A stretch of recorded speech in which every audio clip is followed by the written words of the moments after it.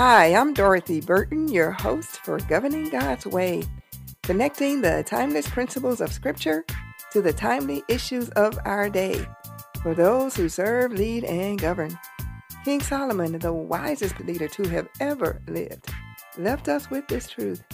There is nothing new under the sun, and what has been will be.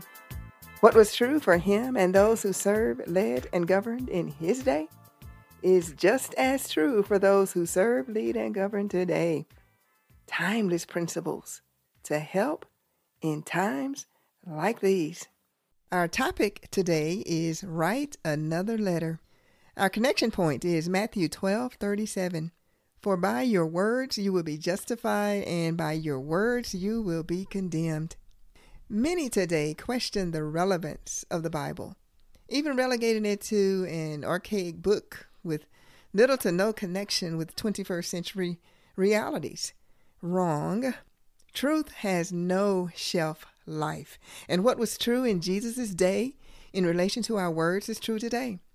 Even more given the instantaneous nature of communication.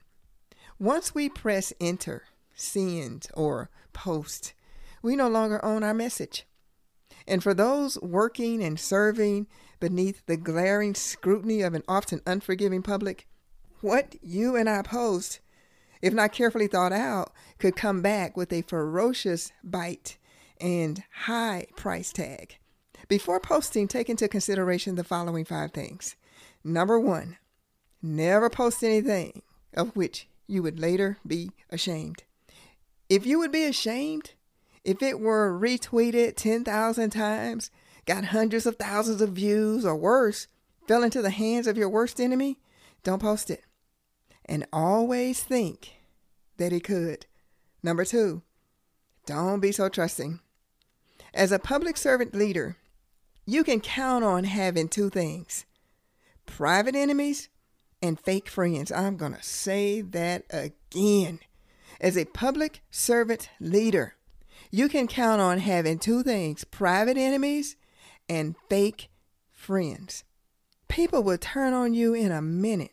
And what today may be a comical post shared between allies could tomorrow be used to deep six your career.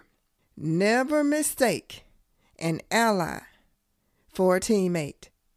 Just because you're on the same side doesn't mean you're on the same team. And I'm going to say this one again.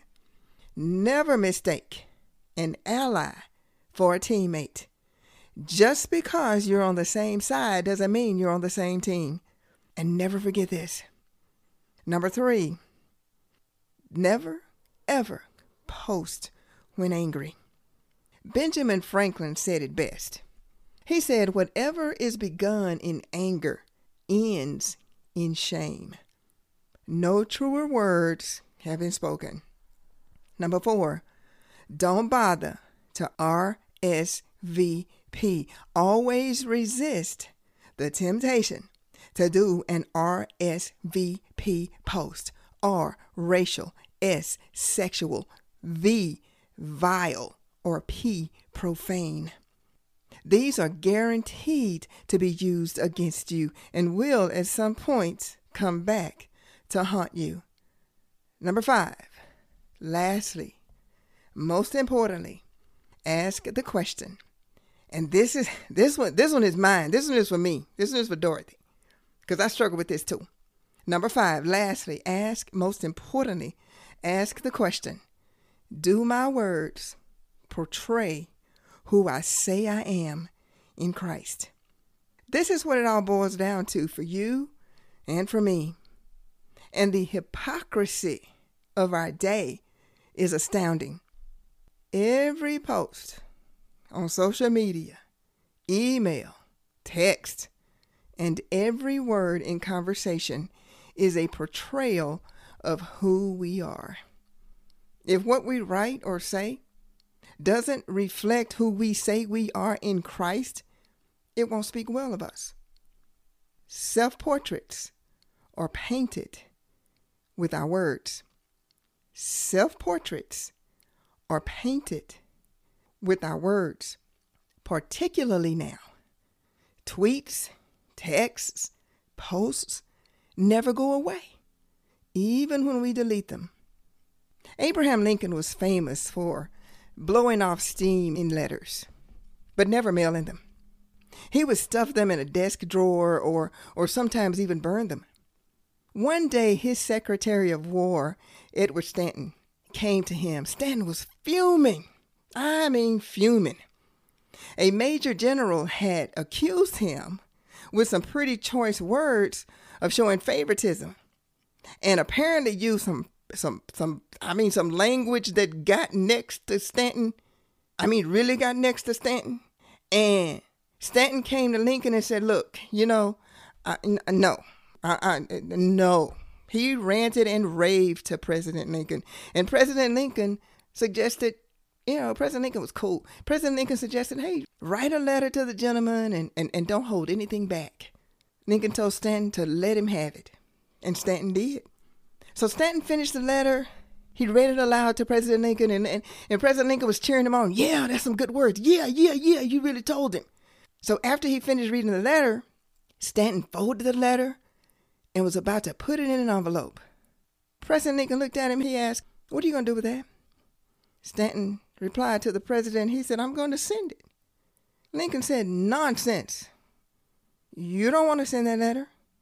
Throw it in the stove. That's what I do. When I've written a letter, when I'm angry, President Lincoln said, he said, it's a good letter. And you've had a good time writing it. And you feel a whole lot better having written it. You feel good having written it. He said, now burn it and write another letter.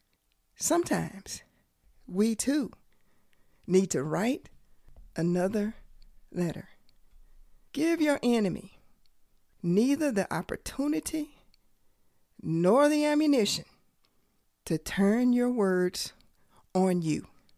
Because trust me, they someday will. Thank you for listening. Governing God's Way is the practical application of kingdom principles to inspire transformative change within ourselves and within our spheres of influence. Is how Jesus did it. Is how we strive to do it.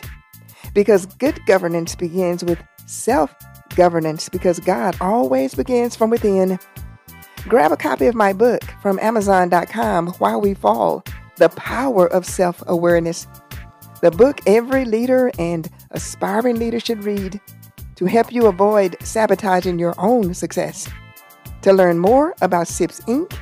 and how you can support our work, please visit our website at CIPSINC.org.